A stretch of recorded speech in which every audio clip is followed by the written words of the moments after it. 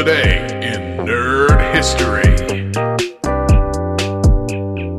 Hey everyone, it's Radio Matt, and this is December 4th.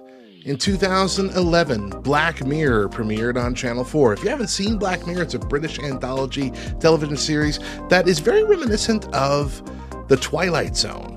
Each episode is its own standalone story, almost a movie, and it explores kind of some dark stuff, twisted consequences of like technology, human society, psychology. It's very, very interesting if you're into that kind of dark storytelling. Then also in 2011, Mario Kart 7 released in the US for the Nintendo 3DS.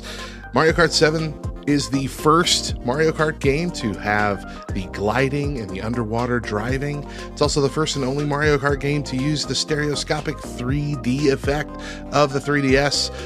Really cool, laid the groundwork for Mario Kart 8, which is by far the best Mario Kart yet. If you still have a Nintendo 3DS and you happen to miss this game, it might be worth trying to find it on eBay. If you want to learn more about today's entries, including some nerdy facts, then visit lovethynerd.com/nerdhistory.